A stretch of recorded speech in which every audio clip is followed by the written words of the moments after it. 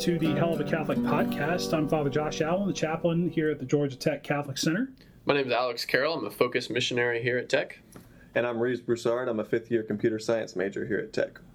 And Reeves is joining us for really the second time. Sadly, the first time we recorded a podcast with him, it was probably it definitely would have been the best podcast that we have ever recorded, except that the recording device decided to go on vacation halfway through the podcast. Sure, the best one. So it was, but even the half was better than any other podcast we've produced. Sounds providential. I'm just saying. I'm not going to argue.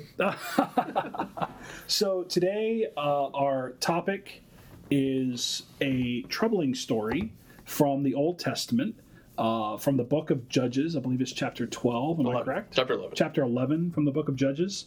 The story of Jephthah, who has a name that only a lisper could love. So we're going to talk about his story. First, we're going to ask one of these guys to read the relevant section of the chapter into the record so we can talk about it. Okay. So we're starting at verse 29? Is that what Sure. I I actually don't have a Bible. Yeah, we probably need to summarize the first part. I don't have a Bible. Oh. So there's Jephthah, and he's become the leader of the Israelites.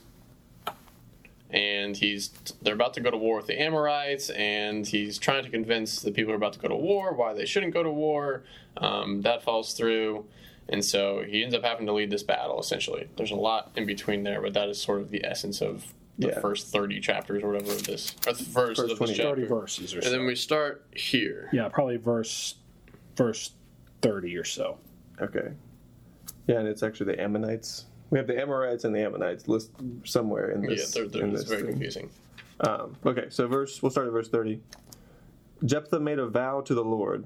If you deliver the Ammonites into my power, he said, whoever comes out of the doors of my house to meet me when I return in triumph from the Ammonites shall belong to the Lord. I shall offer him up as a holocaust. Jephthah then went on to the Ammonites to fight against them, and the Lord delivered them into his power, so that he inflicted a severe defeat on them, from Aroer to the approach of Minnith, 20 cities in all, and as far as Abel Keramim. Thus were the Ammonites brought into subjection by the Israelites. When Jephthah returned to his house in Mizpah, it was his daughter who came forth playing tambourines and dancing. She was an only child. He had neither son nor daughter besides her. When he saw her, he rent his garments and said, Alas, daughter, you have struck me down and brought calamity upon me. For I have made a vow to the Lord, and I cannot retract. Father, she replied, you have made a vow to the Lord. Do with me as you have vowed, because the Lord has wrought vengeance for you on your enemies, the Ammonites. Then she said to her father, let me have this favor. Spare me for 2 months, that I may go off down the mountains to mourn my virginity with my companions. Go, he replied, and sent her away for 2 months. So she departed with her companions and mourned her virginity on the mountains. At the end of the 2 months, she returned to her father, who did to her as he had vowed. She had not been intimate with man. It then became a custom in Israel for Israelite women to go yearly to mourn the daughter of Jephthah, the Gileadite, for 4 days of the year. Thank you very much. Okay, so for those of you who, just like you do in Mass, tuned out during the reading of the first reading, guys, tell me, what are some of the interesting or problematic aspects of this particular passage? One, it's a super weird story. It's a super weird story. Kind of really sad. Jephthah, he has confidence in God that he's going to win the battle. And so he has this sort of inner dialogue. And then he's coming up to the battle, and he feels confident the Lord's going to lead him to victory.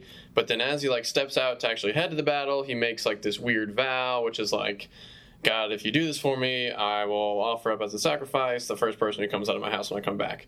And sure enough, it's his daughter. And what do you mean as I'll offer it up as a sacrifice? I will kill her as a burnt offering, right? Yeah. Doesn't he say, I will offer as a burnt offering the first person who walks out of my house?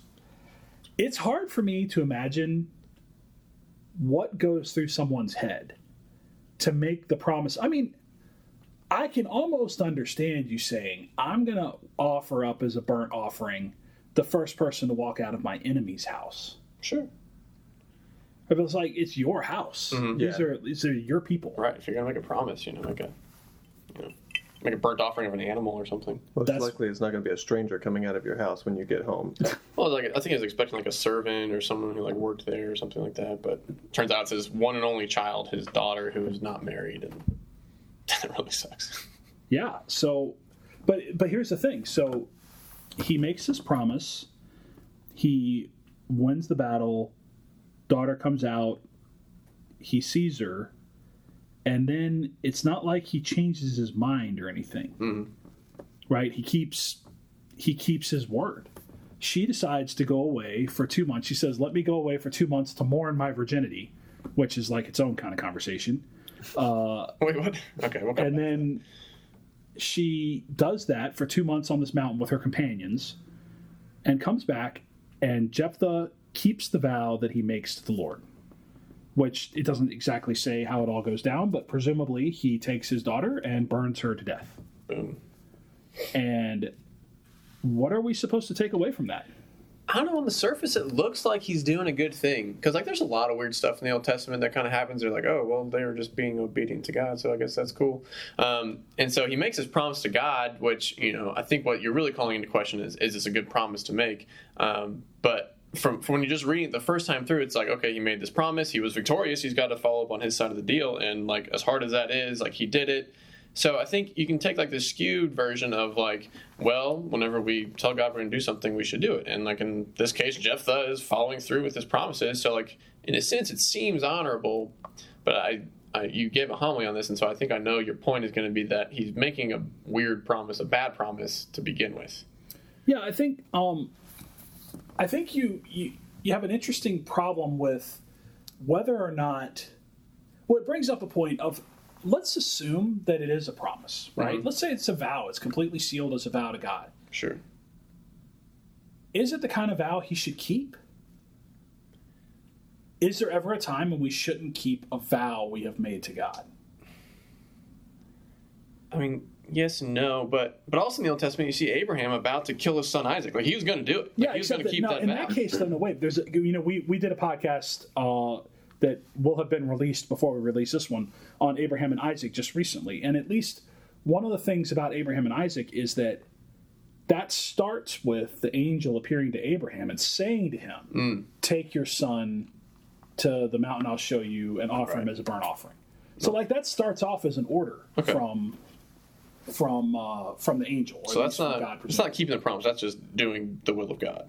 Yeah, that's actually presented as a command. This is God's will. Mm-hmm. I'm going to do. That's a whole different kind of, which we talked about ad nauseum on the other podcast. This is a different issue. Okay. Now we're not talking about why would God ask somebody to do something so crazy. Mm-hmm. I think now we're talking about a guy who makes a vow to God. God doesn't say anything in the whole chapter. Yeah, that's a good. Which is actually kind of unusual. God or his Very angel. Strange.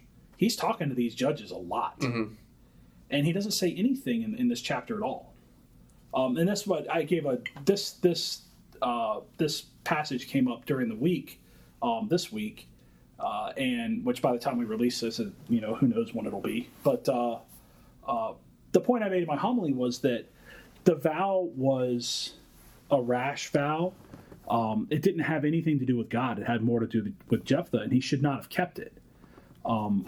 But I think we run into this kind of bigger question if we say that, is there a time when we should not keep a promise to God? And if there is a time, what is the criteria for determining that? I'm trying to think of a time where I make promises to God in the first place, though. At least in this sort of way, where it seems like a bad thing to do. God, give me this thing and I'll do this for you. That seems sort of like a business exchange, not really a relationship with God our Father. But I guess there's other times where we sort of make promises sort of out of fidelity, like fasting and prayer and stuff like that. But I don't know what other kind of question or what kind of deal I would have made a lot of promises to God. In what way? Well, have you ever been to confession? Yeah, that's the other thing. Oh, yeah, dang it. Right? So at the end of the act of contrition, that's penance, though. That's different than saying, give me this thing and I'll give you this thing. No, I know that. You say at the end of your confession, your act of contrition, you say, I firmly intend. With the help of your grace. That's a promise. Okay. right? With the help of your grace, to do penance, to sin no more, and to avoid the near occasion of sin. Okay. Right? I mean, that is a promise. It might not be a vow. Okay. Right? We could talk about the difference between a promise and a vow, but it's at least a promise that you're making to God. Sure. Which you don't keep. Thank you. Yeah, no problem. I know you well. You know? Wow. I just broke the seal of confession right there, I think. No. Everybody sees it. Everybody sees it. Okay. You don't have to. Common knowledge. So, but we wouldn't say that it's okay to break that promise to God, right? Right. The promise that we make to not sin anymore and to avoid the near occasion of sin, like the fact that we break that promise is not good. That's what lands us back in confession again. Right. So what I'm saying is, as wrong as this vow was, and we can say, I think that it was a horrendous vow, right? Sure. Based on ignorance, it was probably based more on his own pride than anything. Right? I think it was out of fear, though. I think it was he lost faith in God as he's coming toward the battle. And at the last minute, even after having sort of this confidence going, he makes like a quick deal, trying to get whatever edge to win this battle. I think it's out of fear, more than anything. But maybe it's ignorance. Well, what? So, okay, here's the thing, though. Rash promises tend to be an expression of pride. Okay. That tends to be what it is, because what someone does when they make a rash promise is, rather than soberly evaluate what they've done, where they find themselves, questioning whether God's will is their will, then they make this kind of rash deal in order to prevent themselves from having to seriously consider the situation in which they find themselves. So, the guy that commits adultery against his wife. Right. He comes into confession and he's made this kind of rash promise. And his promise is intended to cover up any self-examination. Listen, I promised God that I'll never do this again. I never would have done it had I not been drinking, and I'm never going to do it again. I'm going to do this and blah, blah, blah, blah, blah. Okay. And they come in and they make this sort of fake confession that's not really a confession in humility of the fact that, no, well, you know what, you might have been drinking, but you deliberately chose this. You didn't accidentally have sex with someone outside of marriage. It's not like you trip and oops, that just happened. Right? Yeah. There is deliberation there. Okay. So failure to look at the rash promise, generally speaking, a rash promise is a defense mechanism that we use to keep from having to truly examine the sources and the causes of our sins. Okay. So I would propose to you that Jephthah has made a rash promise. Maybe he has lost his trust in God, and that's fine. But rather than consider why he's lost his trust, rather than examine himself and say, Lord, I have failed in my faith, rather than go to him and say, I don't really believe we're going to win, and we need help. Rather than do that, he says, all right, Lord, here's what I'm going to do. I'm going to kill somebody as long as you let me win. And I don't care who the person is. I'll just say anybody in my house, right? It's like a little kid making a promise. Yeah. Making one of these grandiose gestures. Mm-hmm. Or somebody who, this happens sometimes, people will make kind of a private vow to God that they're going to stop doing whatever sin that they found themselves in, because they think, if I promise God, that I won't break it. Yeah. Right? And it doesn't really work that way. So that's kind of the way I see this vow. But here's the thing. This is my question. As rash as it is, once it's made, do you have to keep it? I don't think so. And I don't think so because, because it was a rash judgment. So if we examine ourselves and we go back and say, well, that was a dumb promise to make in the first place, I think there's mercy there that God's going to give to us. Yes, I don't think you have to keep that. If you're aware that you made that in a terrible state of mind under a terrible set of circumstances. But aren't you just giving somebody an out? Right? So what if Isn't mercy as itself just giving everyone an out, though? Well, isn't this the kind of approach with? A lot of people complain about annulments today, right? Sure. That there's never been a marriage that the Catholic Church wouldn't annul, right? Right. It's like, so if that's the case, then no one's actually married. Mm-hmm. right? I mean, if your marriage is annulable, you're not married, That sucks. right? But a lot of people will say that what we're doing is we're letting people off easy. That they did know what they were getting themselves into. Mm-hmm. They just don't want it anymore. Okay. And the question of an annulment is, did you know what you were getting yourselves into? Not how you feel about it now, but how did you feel about it then? Okay. I think I'm not saying that I agree with that position on annulments. I actually don't. But a lot of people do say that, and I wonder if you're not by giving somebody the excuse of, well, what kind of state of mind was I in? Yeah. If you don't just kind of allow yourself an easy way out of any promise you ever make. Sure. So you're saying that he should kill his daughter? I do not believe that he should have killed his daughter. I'd love to hear your solution, because I ain't got one. So, if his promise violates a law of God, then should you keep it? I think is also a question. Like, I mean, I don't exactly know the historical context or the biblical context of like burnt offerings, but I think if God gave the commandments to keep people in a line, I don't think he would want someone to kill someone else and then offer him up, especially somebody of your own flesh and blood, like as a burnt offering. Yeah, I mean, you talk about a violation of the natural law, Yeah. right? Right. Your daughter, really? Virgin daughter, which yeah. apparently is important. Well, I think a daughter's important. No, I said virgin daughter, which apparently virgin is daughter. Yes, that apparently more means- important. Yeah. That's somehow more important. I don't know I why, think. but Yes, it is. But yeah, I mean, I think you bring up a very, very good distinction. I think if there's a promise that you make to God that is in violation of the natural law or of some divine law that maybe you didn't know, right? Clearly, now you have a situation where when you find out or when you understand, you never actually had a promise in the first place. It's like that's a promise you make to God that he doesn't accept. Yeah. It's like me promising to you that I'll take you to Tendrum all week next week, and you say no.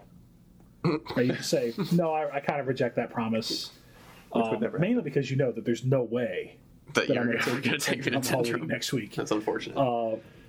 Although there's a 80% chance that you eat at Tendrum Every day of the next week. week. Yeah, I'd say 85 at least. Yeah. 85% chance. Yeah, okay. But yeah, a promise that's made that's not inconsistent with the law is different than a promise that's made that's inconsistent with the law. So what he should have done, I think, is when his daughter walks out of the door, he should have said, okay, that was definitely a rash promise. But here's the thing, like, you will talk about a bad action. He then has 2 months to think about it. While she's on the mountain. She goes and wanders away to the mountain to mourn her virginity, which we'll get to in a minute. And then You have to explain this to me. I have no idea what that means. and then she comes back after 2 months. Like, imagine those 2 months. He either is a psychopath Yeah. and doesn't care, Total denial. or he would have been. Can you imagine like how wrecked you would be? Like, I can't imagine how wrecked I would be if someone who's not even my family member, like if one of you two guys, like if I knew that, well, maybe at least I said one of you two guys, not knew both it. of you, not both of you. But if one of you two went away and I knew for some reason that when you came back that I had to kill you, I wouldn't come back. well, okay, I think that has something to do with the mourning the virginity. We got to talk about that. I don't know what's going on with that. But, I mean, this is like the problem with Abraham and Isaac, right? It's like Soren Kierkegaard. I talked about that on the last podcast. The 3 days that Abraham takes his son to sacrifice him, but they have to travel 3 days to get to the mountain. It's like those 3 days, like, it's the worst thing in history. Yeah. He's not telling his son. Right? the Talk whole- about the whole torture. journey. Yeah, his son doesn't know, and he does. He knows what's going to happen at the end, right? Yeah. It's just torture. It's like Jephthah, like, it's just torture. Torture. 2 months knowing this, and yet he doesn't change his mind. So here's my question. Do you think God tried to get him to change his mind? I think 2 months is a long time to think about. I mean, there's obviously nothing in the scripture about it, right? Yeah. Well, I don't know. I mean, maybe like the daughter's decision to go to the mountain for 2 months is God giving him time to sort of mull that over and say, "Hey, I come definitely back to your think that's a senses." way to interpret that, Yeah. right? She's like, yeah, Dad, you should keep your vow to the Lord. You know what? Let me go away for 2 months. 2 whole months. And I'm going to come back, Sober up and a then bit. you can keep your vow to the Lord. Dang it! That totally ruins my point that the daughter's being super faithful. Well, what is your point about her? We were going to come back to that when we talked about her mourning her Oh, virginity. the morning virginity. But how awesome it is that she's so faithful to her friends. father. With her friends. There's another cool point about that too. Yeah, she's there with her friends. I mean, all in all, here's the thing, though. You know, Jephthah is one of the judges. He is, theoretically, he's got this kind of higher level of spiritual knowledge. Yeah. He has a better connection with God. There's, you know, he's one of these people that's chosen by God to do his work. And how far astray he's gone. I mean, that's a bizarre thing. Mm. It is a bizarre thing. Yeah. And this is the only time he appears, right? You don't read about him in chapter 10, and in chapter 12 they don't mention him again. So it's He's just dead. like, He dies, I think, in chapter 12. Okay, At the so he very dies. beginning of chapter 12, he dies, yeah, he and does. it moves on to So the next person. we don't hear anything else. It's like, so he kills his daughter, and then the scripture just moves on. Like, well, how are we supposed to take that? I don't know. Yeah, he had 6 years. He judged Israel for 6 years and then died. So I think, I mean, to kind of go back to what we decided, right? So we said if the vow is somehow in violation of law, what about this? What if you make a promise that's not in violation of law, but you seriously regret making it? I think I don't know. Gosh. It's like, what if in a moment of exuberance, you make this promise to God that you're never going to eat meat again, right? You just decide, I'm going to give up meat forever. And you're great for about 6 hours, and then you want a bacon cheeseburger, Of course. right? I want that every 6 hours. Yeah. Right? Who doesn't want a bacon cheeseburger? What do you think is the status of a rash vow, right? Because it was definitely rash. Of a rash vow that doesn't violate the law. I think you answered it right there. It's a rash decision. I don't think we should ever. Dang it, no. We should be held accountable for actions. Hey, how many people do you think come to confession and make a rash promise? I don't know. And they make their act of contrition. I mean, how many people? How many people? You know, you don't have to say anything about yourself, although we all know. How many people do you think really intend to not sin again and to avoid everything that leads them to sin? Very few. How many people do you think really believe that? Do you want a number? I don't know that I've ever met one. Yeah. Okay. You know, I'd like to. I'd like to. That'd be an interesting conversation. Sounds good. But I mean, it's amazing. Like, we had this kind of resolve at the time, but it's a partial resolve at best. Okay. At best, it is a partial resolve.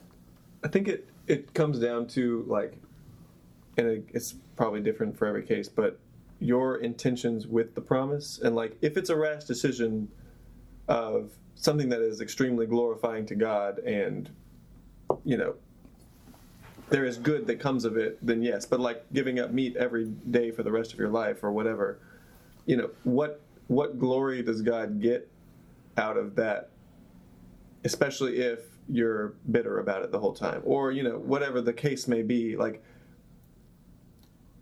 I'm not saying he doesn't get glory necessarily out of it, but, you know, does it really do much for you? Does it do much for God for you to just not eat meat? We may have just established that vegans do not glorify God. I'm not judging. I'm just saying. I said it depends on the individual. Now, the vegans can vegan I themselves. like think as God much as does they want me to have a bacon cheeseburger. You're like, No, he's the one that made a pig. that's right. And made it so delicious. You know, and he knows what that thing tastes like. He absolutely Yeah. does. Well, he was Jewish, so he might not actually know. Oh, that's true. That's true. No, we were released from the law.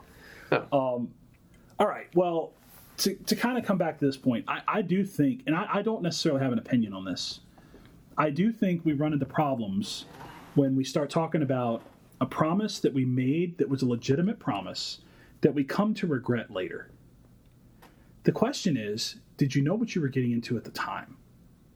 Regretting something doesn't mean you didn't know what you were getting into. Mm-hmm. It's like somebody who gets married. They know what marriage is. They know what they're getting into. And later on, they realize, 50 years is a long time. 50 years is a long time. Maybe I don't really want to do this that long. I want to go do something else. It'll be fun. That doesn't mean they didn't know what they were getting into. Mm-hmm. So I think that's an interesting question about vows. Like, is there a ruling there? I don't know. What do you do? Because like in one instance we have marriage, on the other instance we have giving up bacon cheeseburgers. There has to be some way to differentiate those two. One's a sacramental vow. One is a sort of a rash promise. Yeah, there are. I don't have I don't have notes in front of me to talk about this properly, but there is definitely there's a private promise that one makes to God, a formal promise that you can make to God, and a vow through a priest in confession or in the internal forum. Mm-hmm. There's a public vow that you make to God that's made to a bishop. That's the kind of thing like a hermitist will decide to live poverty, chastity, and obedience. Those are promises, but they make a promise also to live basically in seclusion from other people in prayer. Right. They make those promises to a bishop. There's the public profession of vows, right? That's like a religious making vows of poverty, chastity, and obedience. There are the promises that are made in ordination, made to the entire church. There are lots and lots of different levels. And I think what we're probably talking about is level 1 or 2, way down the list. Bacon cheeseburgers? Even Jephthah. Vows. Like, what is this promise that Jephthah's made? Yeah. The bacon cheeseburger. Listen, that's contrary to law. Peter looked at it all and he said, it's all good to eat. Amen to that. Anybody that makes a vow not to eat a bacon cheeseburger is violated. Should never fast. That's what Fridays. I say. That's what podcast at gtcatholic.org. That's what I say. I don't think that's correct. Anywho, so there's a difference between these two promises. Which ones, gosh, even if we knew we were getting into, even if they were rash decisions that we knew we were getting into, right? Does that count as a rash decision? Can you make a rash decision while having understanding of what you're doing? Because it's motivated by pride. Okay. Right? But now there's the thing. Do we have to have 100% pure motive in order for our promises to be valid? No. I mean, the law certainly doesn't see that, right? Right. Like the legal world doesn't. They don't really care. No. Like, it doesn't matter whether you were signing up for your $2,000 a month apartment because you were trying to show off for your girlfriend or whether you could really afford it. Yeah. They don't care. Yeah, right? Still gotta pay. You've now entered into a contract. Okay. With God, I don't know that it's so clear, but I definitely think your mindset has to come into it. But I don't think it's as easy as saying, I regret making this promise and therefore I don't have to keep it. So where do you go from there? Well, one thing that can happen is a priest can release you from certain types of vows and or promises. You do it in confession. Right. And a priest can release you from some of them. And then obviously higher levels a bishop can release you from. Mm-hmm. And then some promises, like if a priest wants to get out of his promises, that's kind of a big deal. But, somebody who makes a promise to live as a hermitist, right, especially if it's not a public profession, if that person makes that promise, it's just a private vow they're making to God.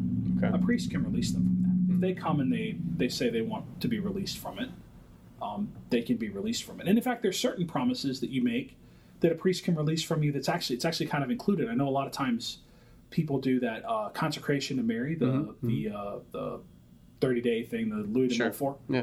And in that consecration, no, it's not the consecration to Mary. It's the scapular.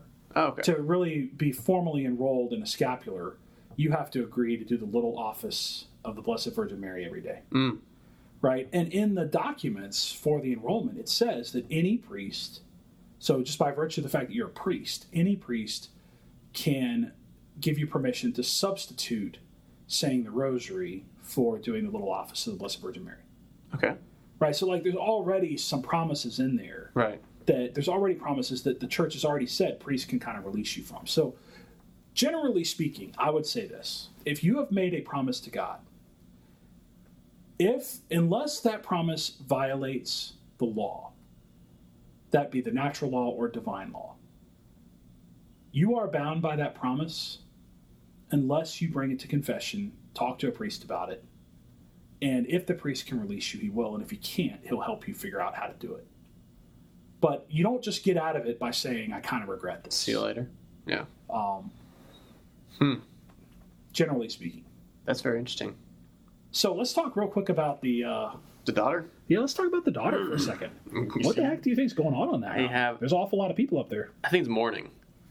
I think it's so she finds out that her father is going to kill her, and clearly he's sort of out of his mind or in some weird state where he's made this strange promise to God. And she takes her, I think it says it takes her friends, and they go up and mourn. But they mourn her virginity. Right, that's like the term that they use, like they mourn her virginity. So they're mourning that she's never had children? Yes. Or that she's just never had sex? I think it's maybe that she just has lived a short life, like that she's going to die soon, and she's young. So I'm a fan of the Bible Cliff Notes or Bible interpretation notes, and it basically says, by the verse that's in 37, where it says, mourn my virginity, which means like to bear children, and it says that was the greatest pride of a Jewish woman, I guess. To be childless was to be regarded as a great misfortune.